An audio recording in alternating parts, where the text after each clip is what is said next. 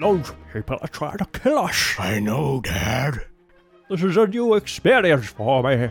It happens to me all the time. You call this archaeology? You're my family. I came here to save you. Oh, yeah? And who's gonna come to save you, Junior? I told you. Don't call me Junior.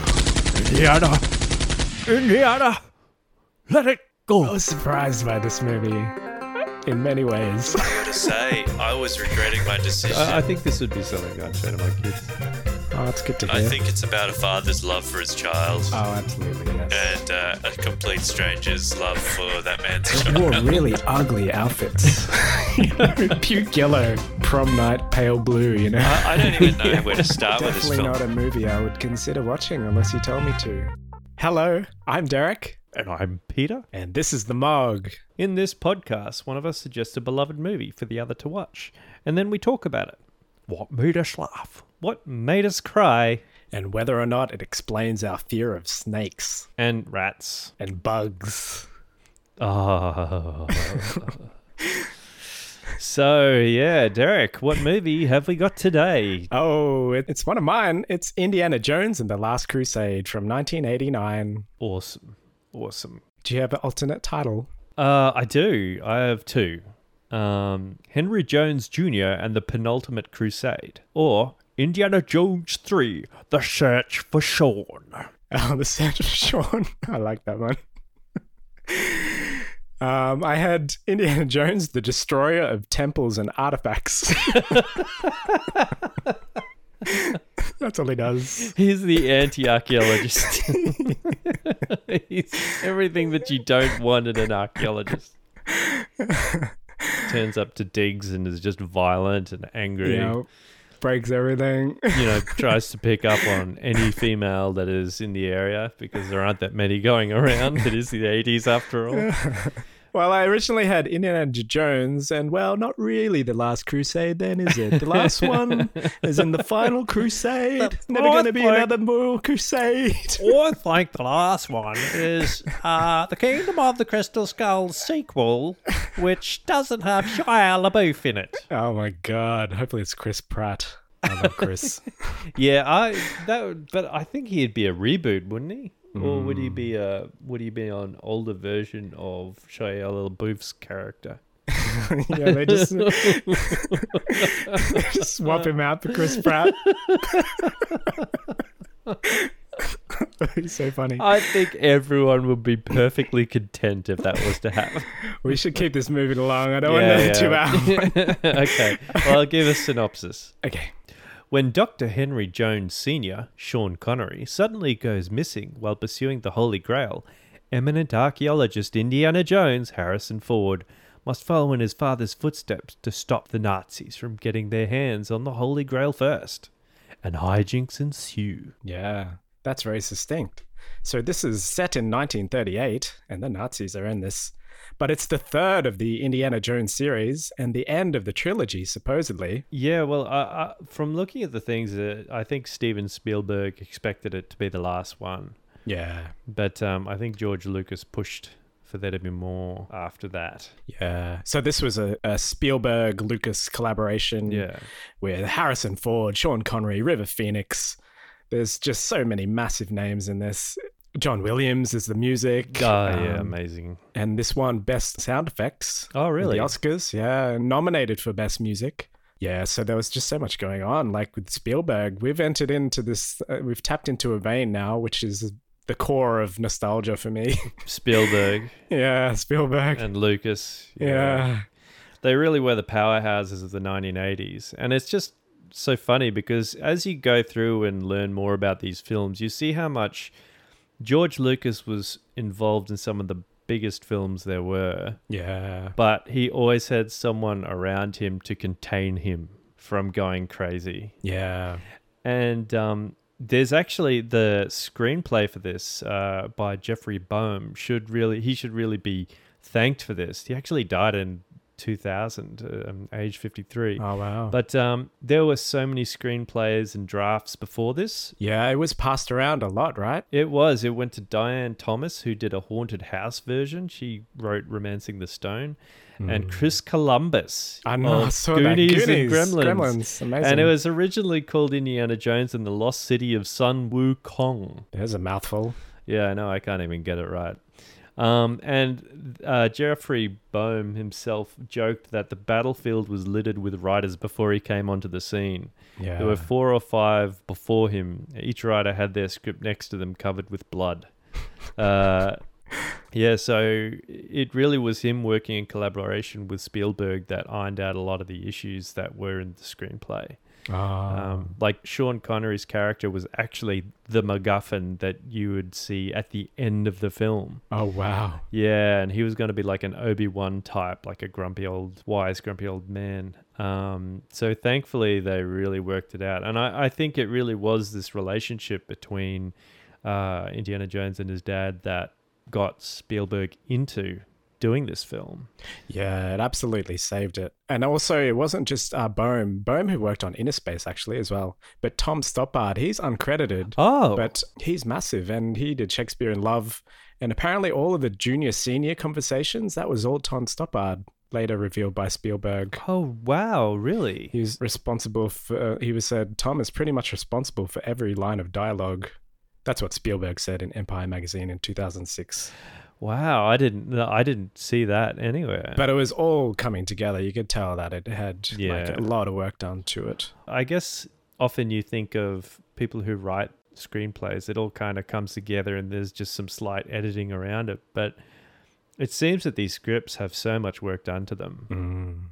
And then they evolve over time, I'd imagine, with Harrison Ford changing all his lines. Oh, true. But also like with the growth of the series, because it started with Raiders of the Lost Ark in 1981. Yeah. And that was a massive hit. It was only like 18 million budget, but it won Best Sound Effects, Art Direction, nominated for Best Picture, Director, Cinematography, Music.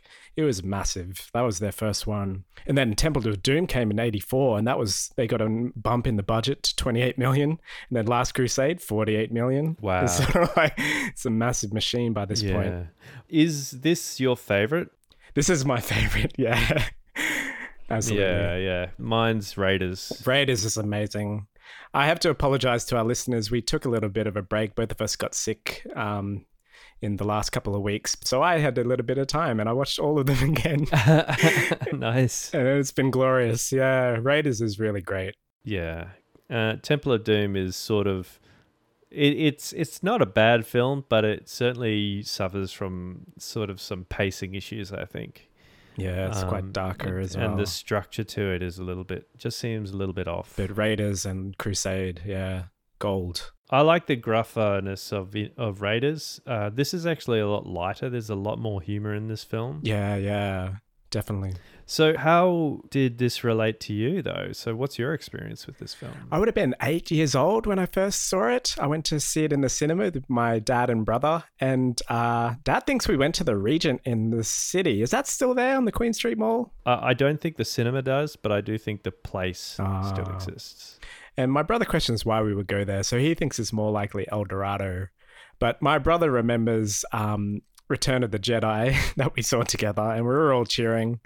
And I love Harrison Ford. He's like my favorite actor. So my brother also noted that it's the experience of seeing the film in the cinema that makes these films memorable. And I also believe this, the energy of the cinema, the humor, the action, and the emotions you feel. So it's not just seeing the film as well. It was like bonding with my dad and brother, which makes it so important to me.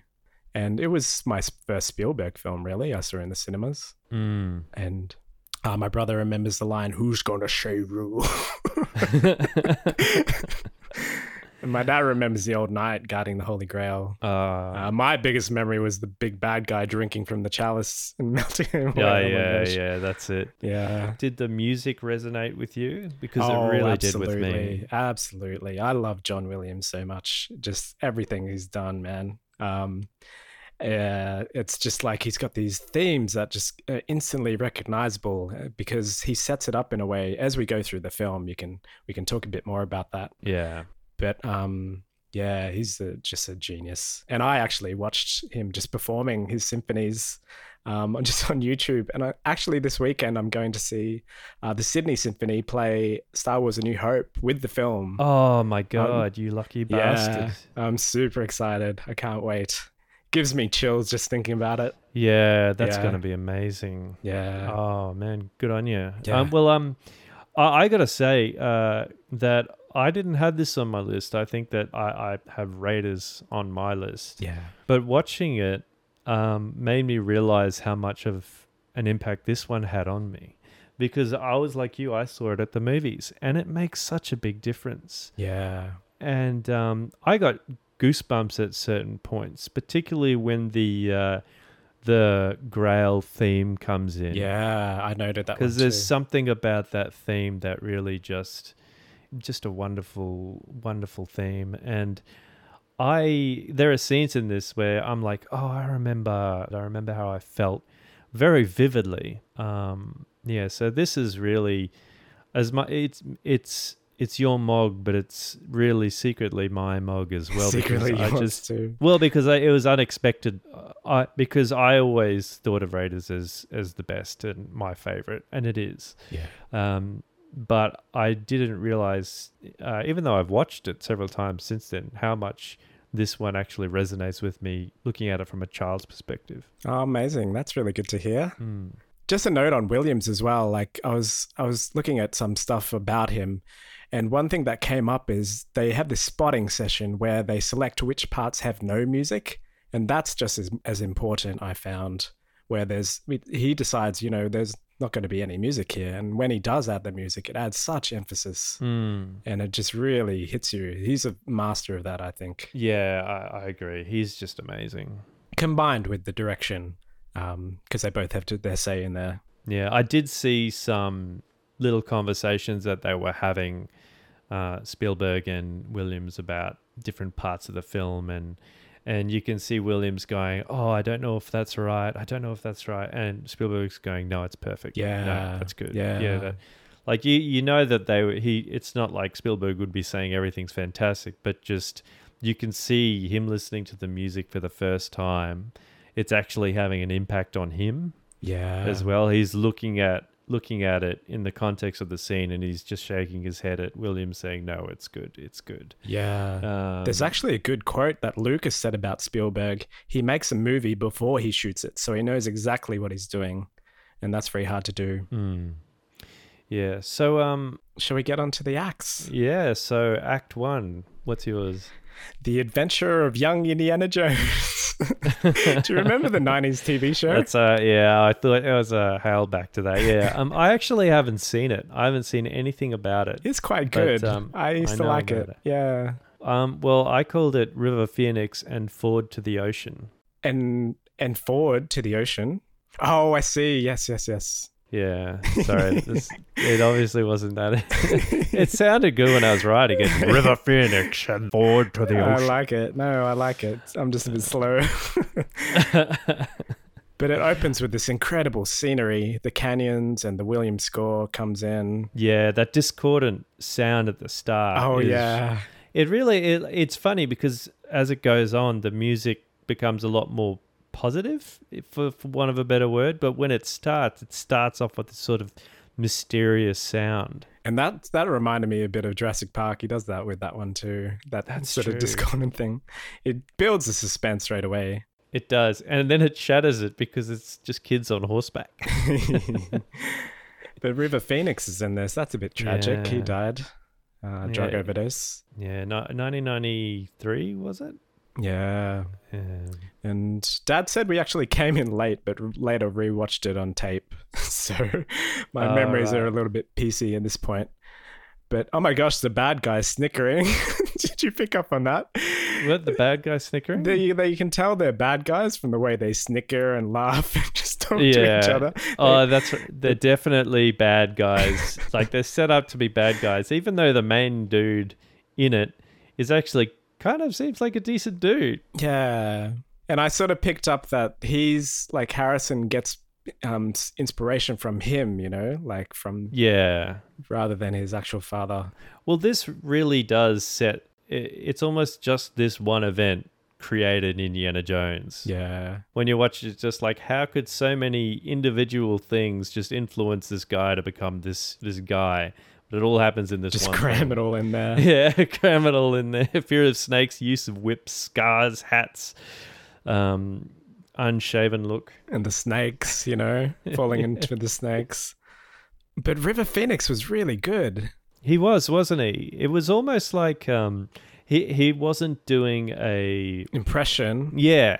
It was like he was embodying it, almost like the physicality of what he was doing. It was all him, when he was running down the hill, and it was really believable, like a more believable DiCaprio, I would say. How I would describe him. Yeah, I always used to get the two mixed. Oh, he did. But no, he did, didn't he? He did.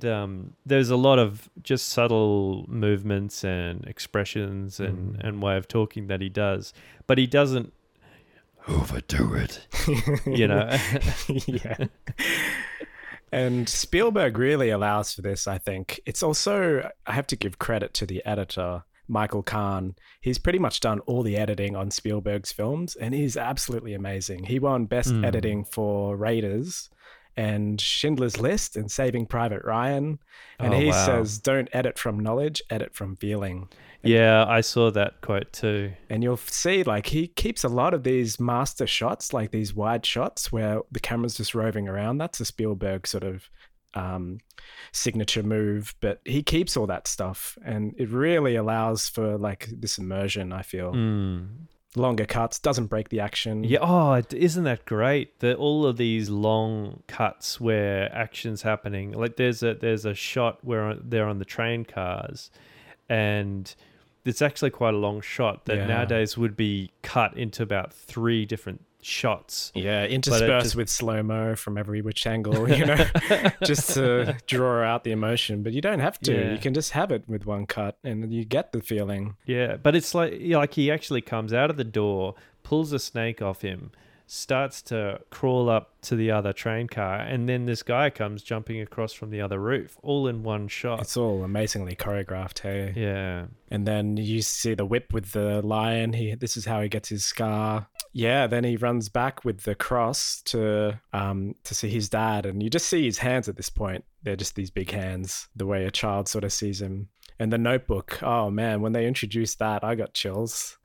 Yeah, they do really good job of setting each of these things up. Like the relationship with the dad is just explained very quickly, just in a few different shots. Yeah, like there's not a lot of dialogue; it's not required, but there's a bit of humor in there as well about how to count to 20 in Greek. Yeah. But the thing is, just to go back quickly, just to set the scene. Indiana and a friend of his looking in some caves, and they find these guys doing an excavation, and they're obviously bad guys because of what they say, and they find a cross, and Indiana Jones decides that it belongs in a museum, so he goes and steals it from them. They chase him. He escapes and gets back to his dad's place, and then the police turn up, and they actually take the cross, and he gives it back to the dudes who were chasing him. Yeah. And at that point, the bad guy, the leader of the bad guy says, "You lost today, kid, but it doesn't mean you have to like it." Yeah. He's a cool, complex character, and he gives him the hat. Yeah. And that's how they cut scenes to now. Oh my gosh, that was the best transition ever. Yeah. And the Williams theme comes in, at that point, the Indiana theme. I was teary when I first heard that. Oh, really? Yeah. Yeah, I can understand that. It really is a good scene that shows how he turns into who he is now. It's just a pity that he's a thief. Like, this whole scene is about his justification for taking this thing and saying it should be in a museum. And they've discovered it. You don't know. Indiana Jones doesn't know that it could be going to a special art collection. It could be going to a museum. Oh, I see. Yeah. He just decides that they're the bad guys. Yeah. Well, they were snickering, you know. That's true. And the white guy with the mustache, clearly a bad guy. He pulls out a bag of gold to hand it over, you know, his Panama hat. Oh, that's so clear. Well, you can also, you've got the music which tells you that as well. Dun, dun, dun. And that's when it cuts to the present, he goes, "This is the second time I've had to reclaim my property from you," and it's just like, yeah, that's true. Yeah, it's a little bit. Yeah. It belongs in a museum. So do you. Well, he actually does work for a museum, so I guess it's appropriate. Yeah. But and then he just tells him to throw him over the side, which is actually fine because that's what happens anyway. So really, if it wasn't for the fact that the actions that occur on that boat did not precipitate the thing falling off and blowing the boat up, he basically murdered a boatload of people. Yeah, there's a body count there somewhere. But then it moves on to the uni, sort of present day, and the uni looked very pleasant. But here you get the sense that he's got this double life, you know. Yeah. He climbs out the window with his hat on. He's breaking the rules. And the story moves on quickly because, you know, in that same shot where he jumps out, it just pans down a little bit and there's this darkened car. But just quickly, I really love the scene where he turns up and all his students are in a room and he hasn't done any of the stuff that he's supposed to be doing as a professor of archaeology. Yeah. He's just Definitely let it all the double slide. life. Yeah. And it's sort of, that endears you to him a little bit because you want to escape as well, you know. That's why we go to the cinemas. Yeah. And the alternative title for this could have been How Not to Be an Archaeology Professor. And yeah, and then you've got this mysterious package as well from Venice. What's in the package? Yeah. And so the evil guy, Donovan, at this point, I thought... Well, he's not evil. He's a good guy. True. But I really like the bit where he's pouring the moe into the chalices while they're sort of talking about the Holy Grail. It's this foreshadowing. And I didn't pick up on that. the sound was accentuated, you know? It was like bubbling and... You get these really great feel from these edits. And this is just an exposition scene, but it's still interesting and you're still engaged with it. You're not waiting for the scene to end. You're caught up in the tale that they're telling. Yeah. And this point, the Grail thing comes in gently, just in the background as he's talking about it. Yeah. And I got to say, Harrison is a very good looking man. His glasses are so great. He makes glasses look good. He scrubs up well. And the blocking was amazing. Like, there's another story for you. And it's always moving back and forth. I've heard this one as well.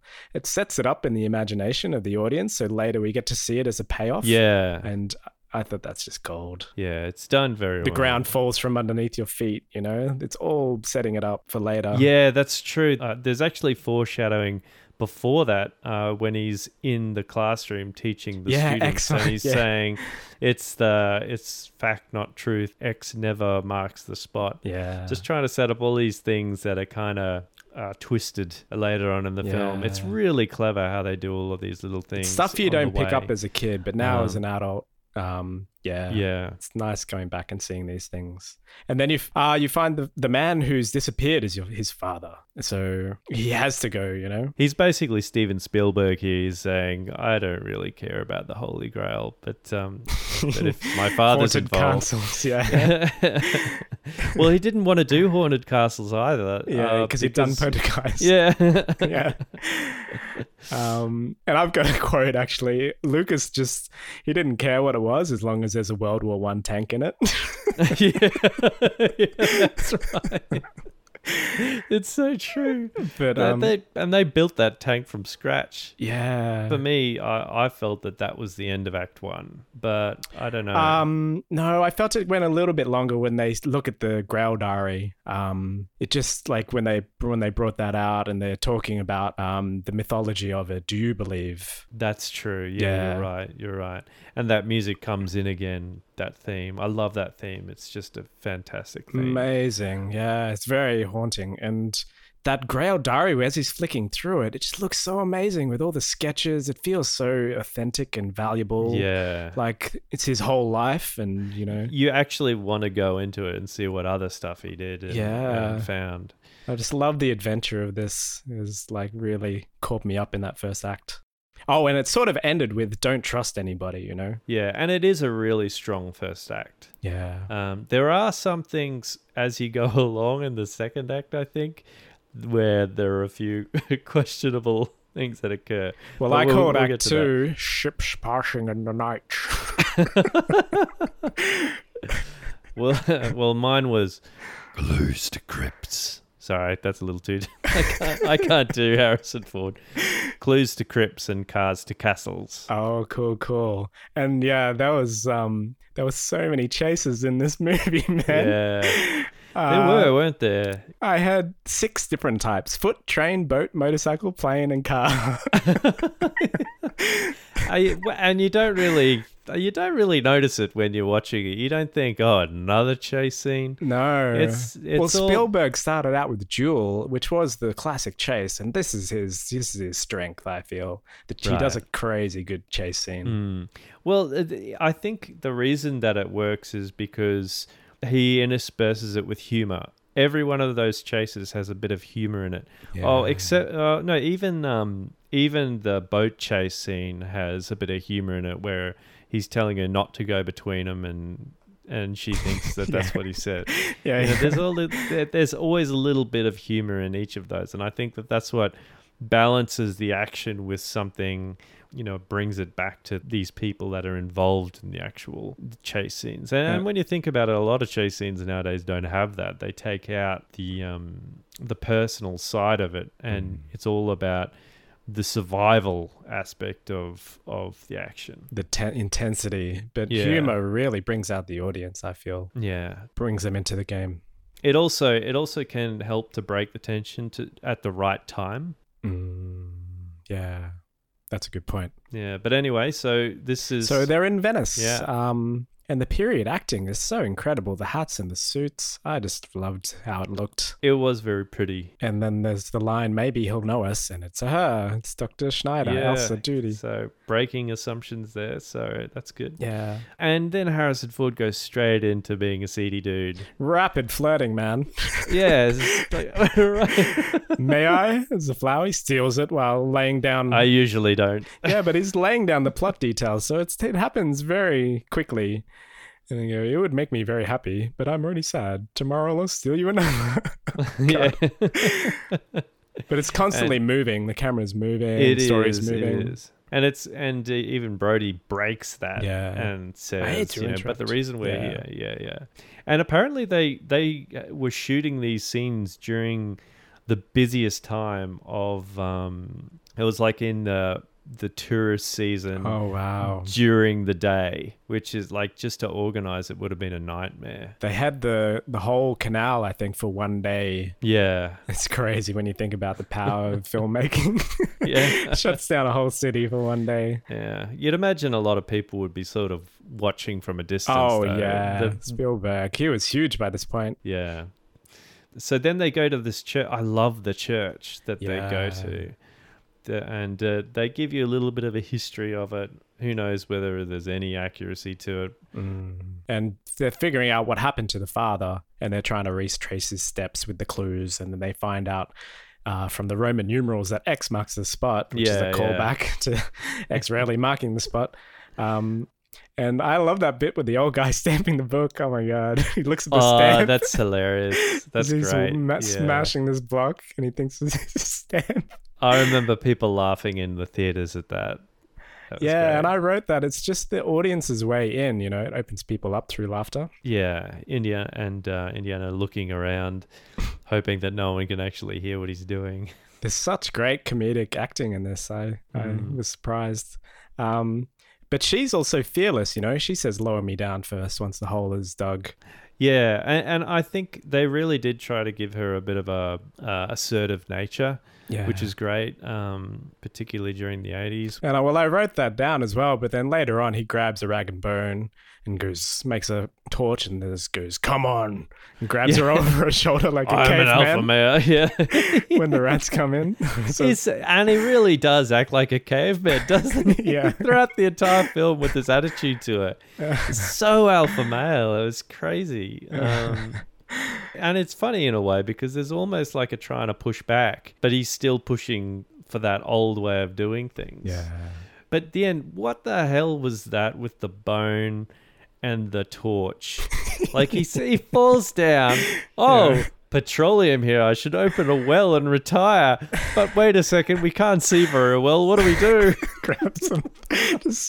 Yeah. What do you call it? Deface a corpse? I don't know. Is that the right word? Yeah, I think that is. Oh my God. He just rips the whole thing out. Yeah. And just wraps some rags around it, puts it into the petroleum, and pulls it out and sets it alight. What do you do? You know, this just got to be the most dangerous workplace health and safety. Yeah. Did you have any more notes? I just sort of brushed past this. They find the shield and get the rubbing and yeah. Oh, I just the petroleum thing. Even when I was a kid, like there was stuff going on in my head that I just couldn't reconcile. Where he's like holding this torch and you can see the flames dripping off it into the petroleum. Oh, and then, yeah. and then you get the bad guy lighting the match and then just gingerly dropping it into the and then this ultimate bonfire. Yeah, and burning rats and everything. And then they escape. But yeah, that was one thing that just my brain couldn't reconcile. And they come up back into Venice and the restaurant scene. I love that. It's so gorgeous, Venice. Yeah, and he goes, Venice. Oh, Venice. And it's a speedboat chase. That was great. With the red fezzes, all dark skin, they all look the same. maybe it wouldn't fly these days. And you find out they're a brotherhood of the Crusadian sword, I think it was called. I thought it was cruciform. Oh yeah, that might be it. Might have been a typo. Crustacean. But after he explains what they were, and they just drop him off, and he goes, "Good luck with your quest, cheerio." Yeah, just jumps into a dark doorway and disappears. They've just been fighting for their lives and beating each other up, and it's just like, oh wait, no, you're not looking for the Grail? Oh, okay. Oh, by the way, your dad's here. Cheerio. He had this British accent. And how did he know where his dad was? Oh my gosh. Yeah. Because you think, oh, they're the ones that have kidnapped him. Yeah, because that's the only explanation for how they would know that his dad's there. But later on, they're not. No, it's obviously just to throw not. you off.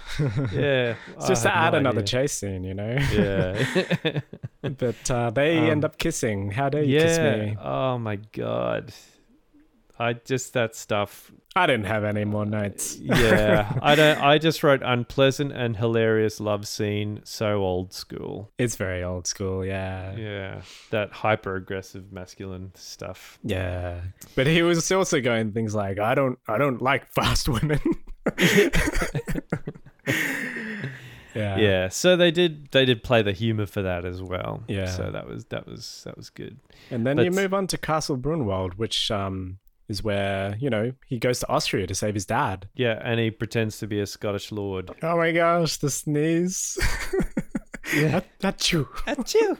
If you're a Scottish lord, then I am Mickey Mouse. And I thought, what, is Mickey Mouse out by then?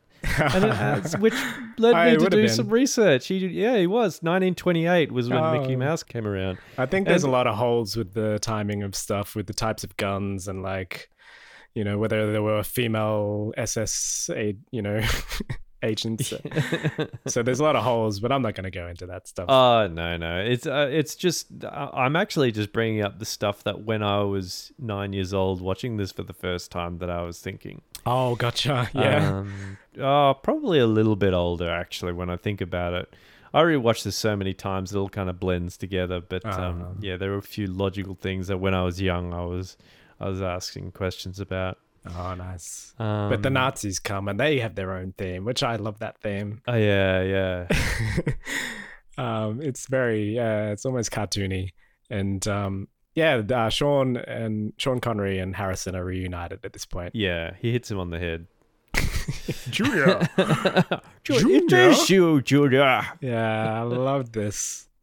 how it breaks the heart. I can't really comment on this relationship because I just love it so much. Yeah. How did you find it? Oh, it's great. Yeah. It really is great. And apparently Sean Connery worked a lot on his character for this. And it kind of shows that they're both one-upping each other all the time throughout the film. And neither one of them will give way. Like, they won't admit if they've done something wrong, particularly Sean Connery, who's very super confident in being a fantastic father. And there's this all of competition sort of stuff. between them, really. Yeah. But there's a moment where he goes, Alexandretta Jr., you did it, with boyish excitement. And he sort of concedes a little bit there. You witness what, his heart is, where his heart is. Yeah. It's very warming. Yeah, because it is been his life. So it does come out as he finds out things. It's just, he does get that, what they called giddy as a schoolboy look to him. But also conceding that Junior did it, giving him the props. Yeah, true. Cool. And then they're betrayed by the Fräulein at this point. And he says, "Don't trust her." Yeah. And Indy doesn't listen to him, but you find out why later on. Oh my gosh! It was the daddy son double team. I can just imagine all three of them is like doctor. Doctor. That's terrible. That's terrible. Oh my gosh. That was a Spies Like Us reference, by the way. Chevy Chase. Anyway, that's another one. Oh, right. Okay, yeah. But, he goes, how did you know? She talks in her sleep. Yeah. And I love the Marcus setup here where, with any luck, he's got the grail already. That's right. He speaks 12 languages. And then the cuts to him. Does anyone here speak English? I love that. And at that point, Gimli arrives. Gimli. It's a slapstick fight. And they're back. I love John Rhys Davis. Yeah. He's great. He's great. And he's got that amazing booming voice. Yeah. And it's very slapstick, though. They just sort of...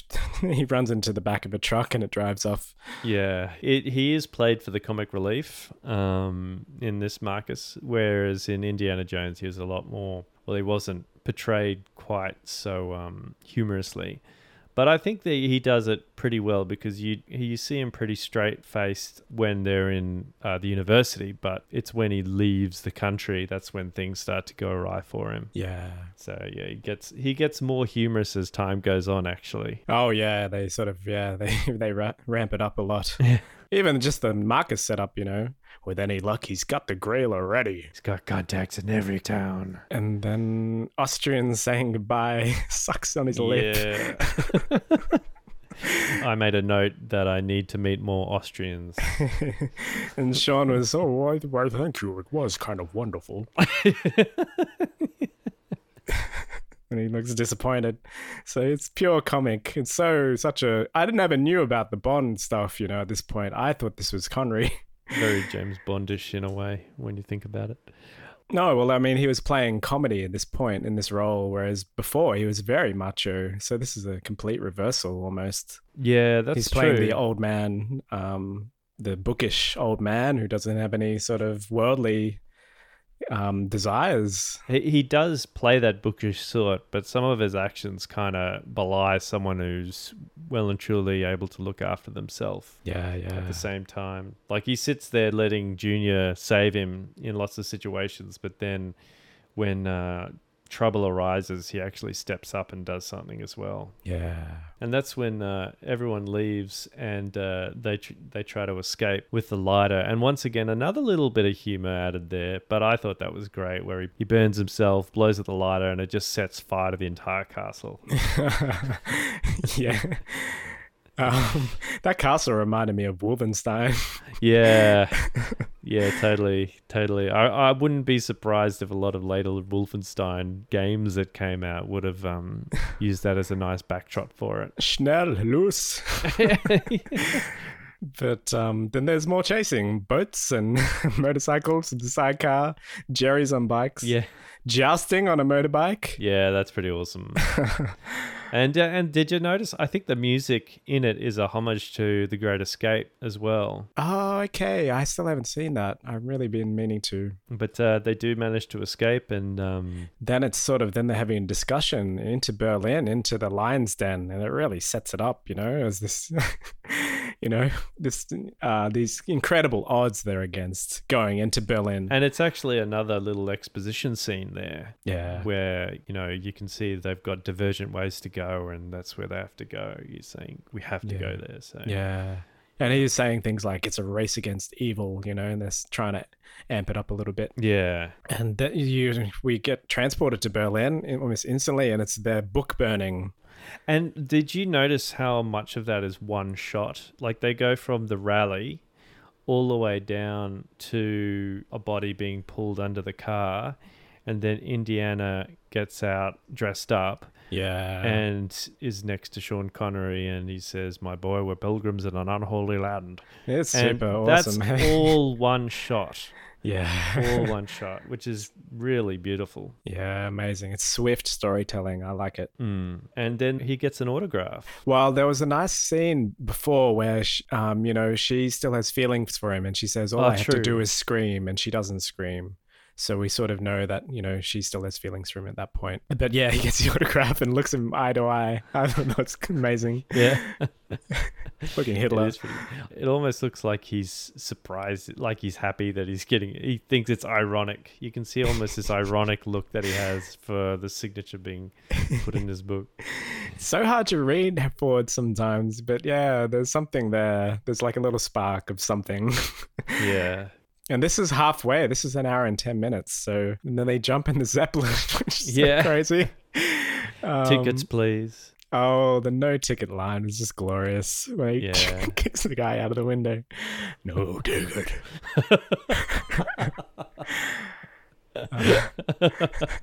And they had a little heart-to-heart moment, Sean and his son. You left when you were just becoming interesting. That was very nice. Yeah. And actually, I've got a bit of a trivia about this scene. Apparently, neither one of them is wearing pants. Yeah, I saw that too. It's glorious. Fire was really hot, and Sean Connery did it first, and then Harrison Ford had to because he said, "Look, if I wear pants, I've got to start sweating." I'm going to start sweating. And this once again shows how the relationship really makes this movie, and that really the journey of going to find the Grail almost takes a back seat to this relationship that's going on. Yeah, and it shows that you can really see a good action film if it has heart, if it's got a relationship that's being developed, if it's got someone that's having this character development occurring. It adds so much more strength to it. I mean, even like if you think of like a movie like Inception that has these amazing action set pieces, but it's always going back to this guy in a relationship with his family, his kids and his wife who passed away. Like that's the through line throughout the whole thing, and it's always called back to. Same with this. It's always about a relationship. Yeah, I agree. At this point, they've realized that they're onto them as the Zeppelin turns around. And so it gets a little bit north by northwest here where they have a plane battle, plane chase. Yeah. And he shoots the back tail, which is really hilarious. Yeah. I used to play World War I games and World War II games, and you can damage your plane if you shoot them. So it's realistic. But it's just non-stop. It's just like the action just keeps coming. And so they crash land, and then they steal a car. And then they save, and it doesn't come any closer than that, and then there's just a bomb comes from the other plane. Yeah. And there's that hilarious scene where the plane crashes into the tunnel, and they're in the car, and the plane just flies right by them on fire, and you see the guy looking at them like the pilot. Yeah, it's this one bizarre experience. And then actually, this is where Sean Connery's character saves the day with his Charlemagne quote. Let my armies be the rocks and the trees and the birds in the skies. That was so great. I love that. Yeah. And I'm guessing you know that those actually weren't seagulls that were flying into the sky. They couldn't get him to fly. There's a great scene in the making of where they actually pull off the boxes that have the seagulls in them for them to go and fly, and nothing happens. They just sit in the box. In the end, they just had to throw feathers around and get like doves or something. But the Williams score accentuates Indy's admiration in that scene where he's just looking back and, Williams comes in again. And there is actually a quick bit where they've just gotten out of the car and he's running, and Harrison Ford, Indiana, goes, "Dad," like he's angry, and then he realizes who he's talking to, and he kind of tones his voice back, and he goes, "They're coming back." Yeah. That was good. Yeah, I didn't make a note of that. That's nice. And that's when I get to tanks. I just had oh my gosh, tanks. Yeah. And Marcus saying, "You're meddling with powers you cannot possibly comprehend." Yeah, it was very Star Wars. I think that's the one line that Lucas got through. Yeah. Out of all the edits of the script, that's his one line. He probably demanded that it be in there. It's like, I gotta have my tank and I gotta have my one line. At least he didn't say it was his destiny. And it's a tank versus horse battle. It's crazy. Well, is this Act 3 at this point? Well, I thought Act 3 was more where they get to the temple. Oh, I considered that Act 4. Oh, I didn't have Act 4, yeah. Well, I will say, for me, my Act 3 was actually with the book burning. Oh, okay. And I called it book burning blimps and tumbling tanks. Oh, yeah, nice. But yeah. But anyway, that's when they're actually in Alexandretta, or what was the city of Iskandrian. And that the Highness, the king, is actually Alexei Sayle, who's a British comedian. Oh, is he? Okay, yeah, nice. yeah. And where he goes, Rolls Royce Phantom 2. He's British? Oh. Yeah, he's British. He did it so well. Yeah, and the tank fight scene that really is great with the horse versus tank. Oh my god! And he shoots through 3 guys. Yeah, that's great. I wrote nice gunshot. I don't know why. But so there's just a lot of action going on at this point, and there's the horses and tanks shooting trucks into the air. They just make so many uses of the tank mechanic. It's just like they've gone through every iteration of what they can do with this tank. So you can imagine this was all Lucas starting this, I reckon. Yes, because this was his demand. His one demand was that it had to have a World War I tank in it. Oh, I think it started like that, but then Spielberg, he went and storyboarded this massive, this crazy tank battle. And it ended with this German ragdoll, which I thought was hilarious. You mean when it goes off the cliff? Yeah. And you see this little ragdoll getting smashed to pieces. Yeah. I just love that. But that is a great, like that scene where Sean Connery looks over and goes, "I've lost him. I never told him anything." 5 minutes would have been enough. Yeah. And it was heartbreaking. Yeah. And Harrison, but it's great because the way they do that, and you can really feel it. And then Indiana climbs up and looks over with them. And that humor. I remember that at the theaters. That was great. And then just the way that he says, "I thought I lost you, boy." Yeah. Like this moment of real pure defenselessness. Yeah. Where his heart is completely on his sleeve. And then he stops himself and becomes a professor again. And well done. Well done. Come on. We've got what to go. are you doing there resting? Well, we're showing at the end. Yeah. And then the hat blows back in. Yeah.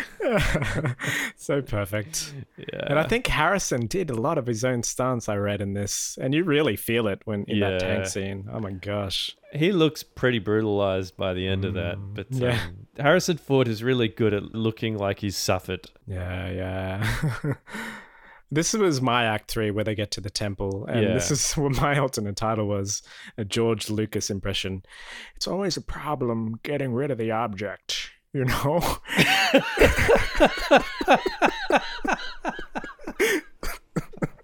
Spielberg was articulating wonderfully how Connery was calling his son Indy for the first time. And about how the emotions of that scene, and Lucas was complaining that he needed to get rid of the object. It's always a problem, but this got rid of the object perfectly. Oh my god. Anyway, I can't. I'm actually seeing spots right now. they're in this temple, and it's in Jordan. That's so George Lucas. You can just see like he's barely written a script. You can see it. Oh, like it comes in and like Obi-Wan, he comes forward. But they're in this temple in Jordan, and it's booby traps, man. Heads rolling off down the screen. That's my Act 4. What you had, Act 3, I had as Act 4. I had it was heads, hopscotch, heights, and holy grails. Oh, you do this well, man. Is it alliteration where you use the same letter? Yeah. It's done very well. And I remember I used to close, like when we were in the cinemas, and I think when we watched it when I was younger, I used to close my eyes for the scene where he loses his head. Yeah, you had to. It's very horrific, hey? Yeah. Well, the fear of it, like, to be honest, watching it again, the actual thing itself is not really that bad, but just the anticipation of what's going to happen. And they sum it up with another volunteer. Yeah. Like, my God, they've gone through many. Well, you can tell by the guy that's walking up that he's not particularly happy to be doing what he's doing. It's very clever. It moves it along. But then, they shoot the dad. That was, and Dr. Schneider, she turns again, she screams out. But when Indy exclaims, "Dad," there's a jump cut, and it's sort of very back and forth. It's very jolting. It really accentuates the emotion of when he gets shot. So what do you mean the jump shot? Oh, it's like a jump shot. Like he goes, "Dad," but they show it twice. It just cuts very quickly between two shots of the same thing. Oh, right. Yeah. You're not meant to do it in film, but they do it there, and it just sort of takes you out a bit. It sort of throws you. The perfect time to do it too, because it raises the odds once again. Ask yourself what you believe. And that's when he shoots him.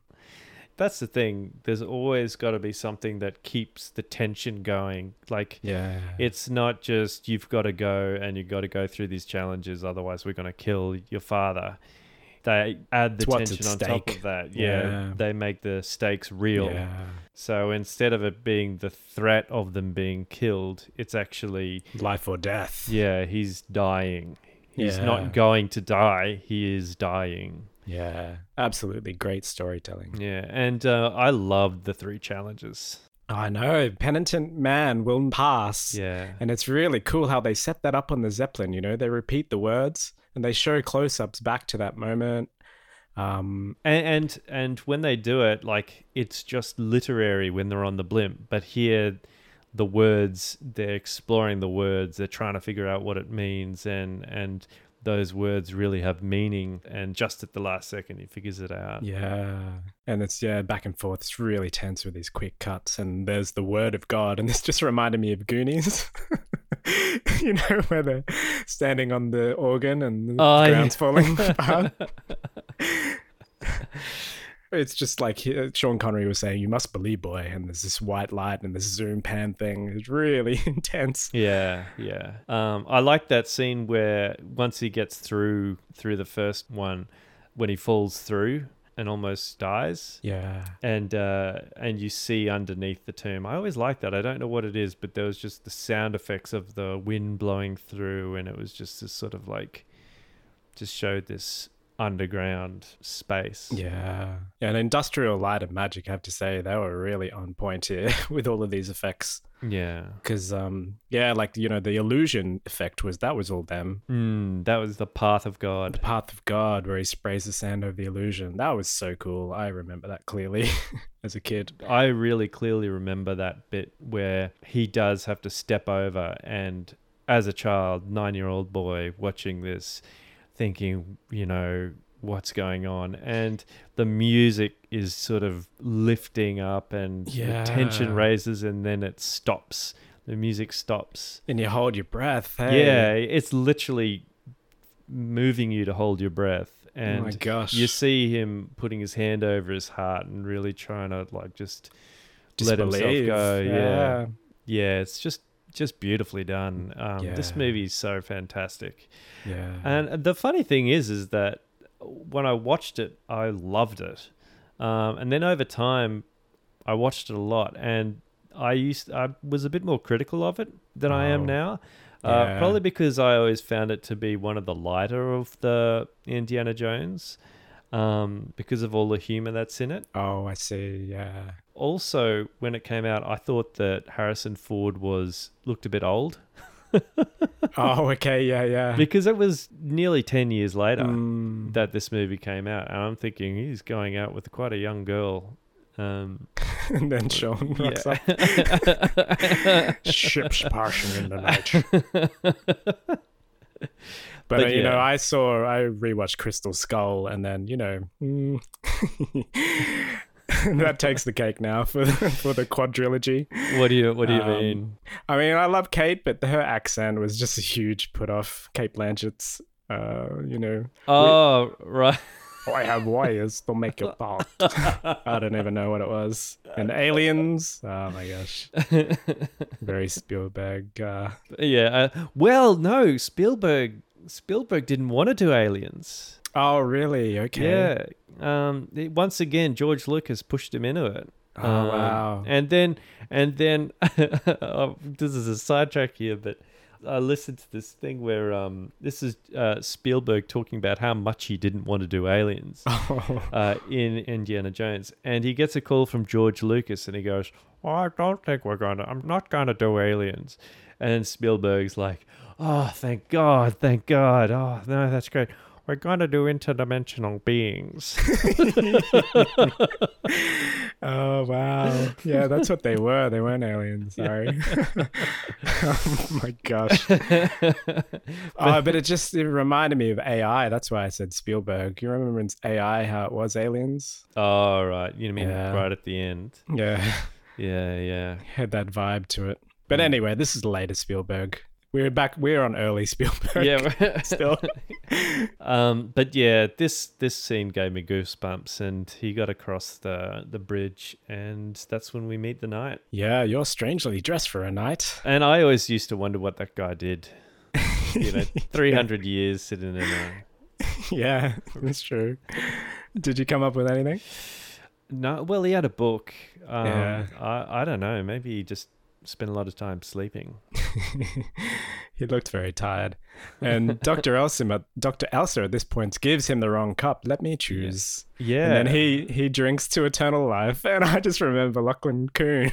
He would always toast to this. And whenever drinking, we'd play drinking games. And we would say, to eternal life.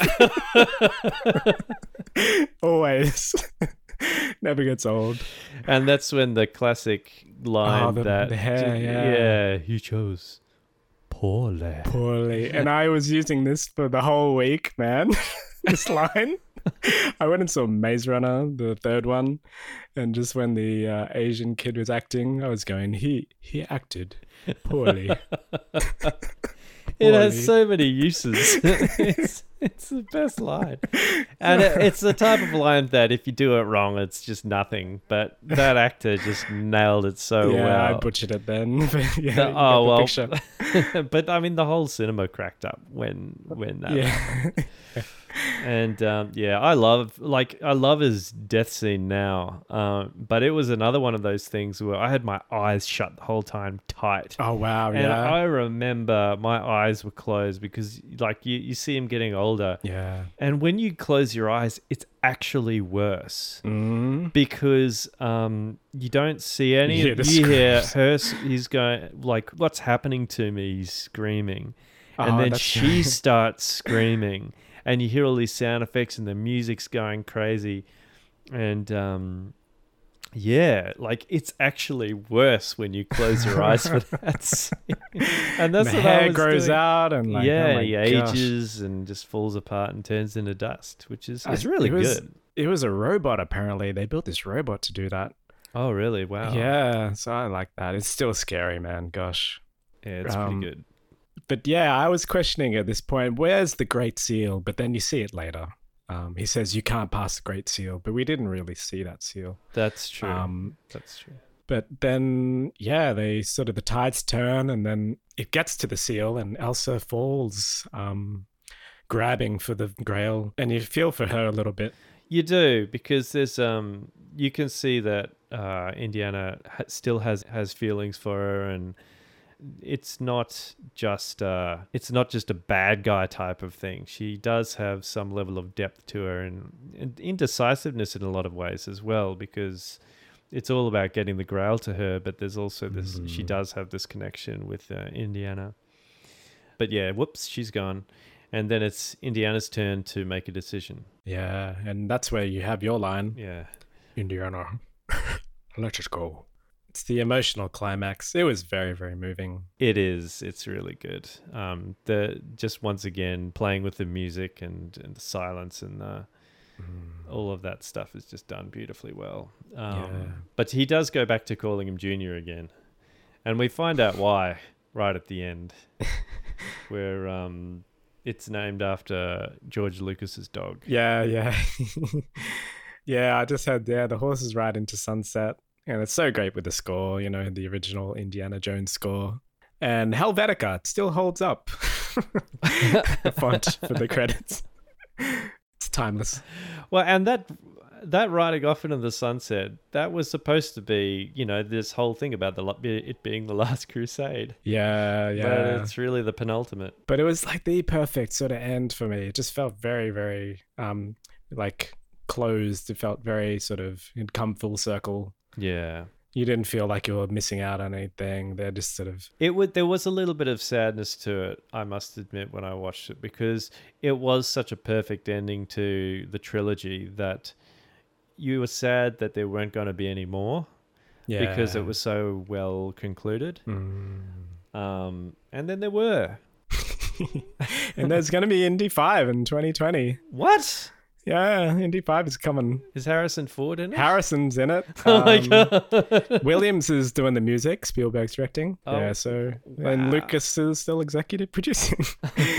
all the kids are back on the block. Well, the thing is, I don't actually mind Lucas executive producing, because he actually has come up with a lot of great ideas that have influenced the creation of these movies. No, I'm a fan. He was like, he did American Graffiti, and that's where Harrison Ford got his big break, Yeah.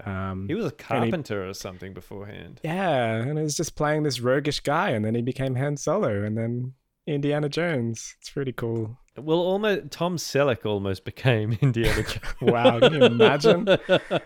Oh, wow. That mustache. Gee, yeah. I was in Indiana Jones in the search for Tom Selleck's mustache. I've read criticisms that it may be too formulaic. What do you think? What's too formulaic? The Last Crusade. No.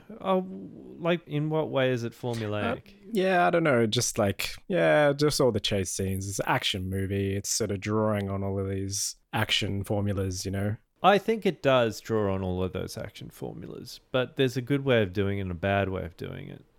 And I think I can understand to a degree why they would say it's formulaic, because it has the intro before the intro, where you have the previous Indiana, something happens with him, and then the plot goes from there. Like in Raiders of the Lost Ark, you had the temple that he found the golden head in.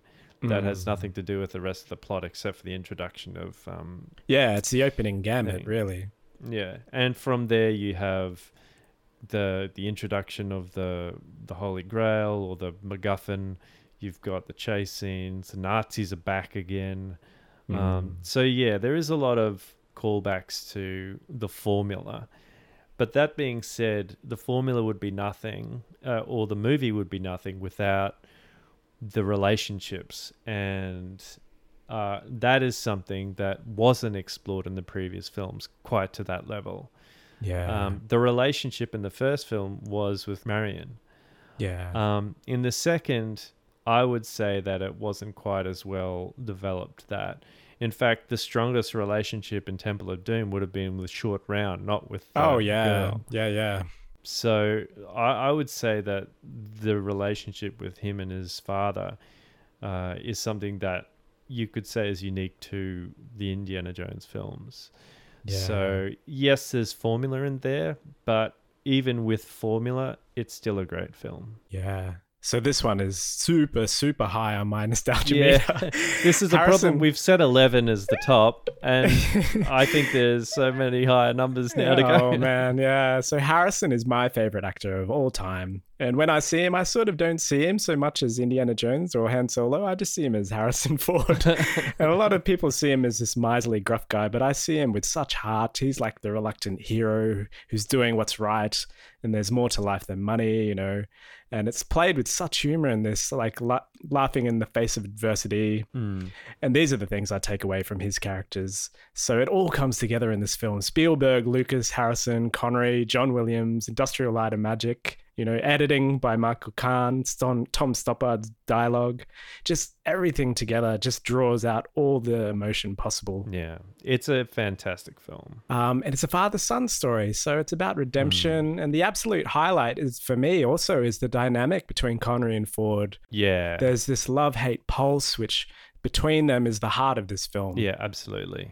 And there's similarities with Indy's dad and my own dad. He's crazy competitive and he loves being right. He's very intelligent. He's obsessed with his work. And growing up, I did butt heads with him a bit, but a bit like Indy, you know, in the film. But it was all out of love. So just like in this film, how it's tenderly depicted. As a boy, I really just looked up to my dad and felt like he was the smartest person in the world. And in our own way, we had our little adventures and explorations. And we also have this unspoken bond. So I'd like to dedicate this episode to my dad. I love you, Dad. Oh, that's really nice. Thanks so much for watching this one, man. It's been amazing. Oh, it's been great. And actually, I just want to say, funny thing is that I always used to think that my dad looked a bit like Harrison Ford. Oh, yeah, he does. Yeah, he could pull it off with a whip. Give him a whip. He could. He really could. Yeah, I you know, what you've just described resonates with me as well. Oh, thanks, I gotta say. Yeah, so thank you for suggesting it. It's been great to see it again. And with the fresh eyes of the Mog. Yeah. I think this is one of the reasons I really wanted to do this podcast. Yeah. Is because of seeing certain films and having this real close relationship, and it bringing up stuff from our childhood and our relationships with our own family. Yeah, absolutely. So yeah, thank you for suggesting it. Oh, thank you. And if you're out there and you have your own Mog, just shoot us through social media or the website www.themog.com.au, and we'd love to hear from you. We really would. That'd be great. But what's next? Our next film will be a guest Mog with the journalist, writer, and performer and mother of kittens, Natalie Bachensky. And the film will be Kevin Costner's Robin Hood, Prince of Thieves from 1991. Oh, that's going to be fantastic. Oh, I can't wait. I'm looking forward to that. Yeah. Amazing. American in London. I mean, England. Why London? But yeah, so once again, thank you, everyone. Thank you, everyone. Have you stopped? Stopping now. Stopping now. I would like to stop, Derek. Stop. My wife. My family. Okay, stopping now.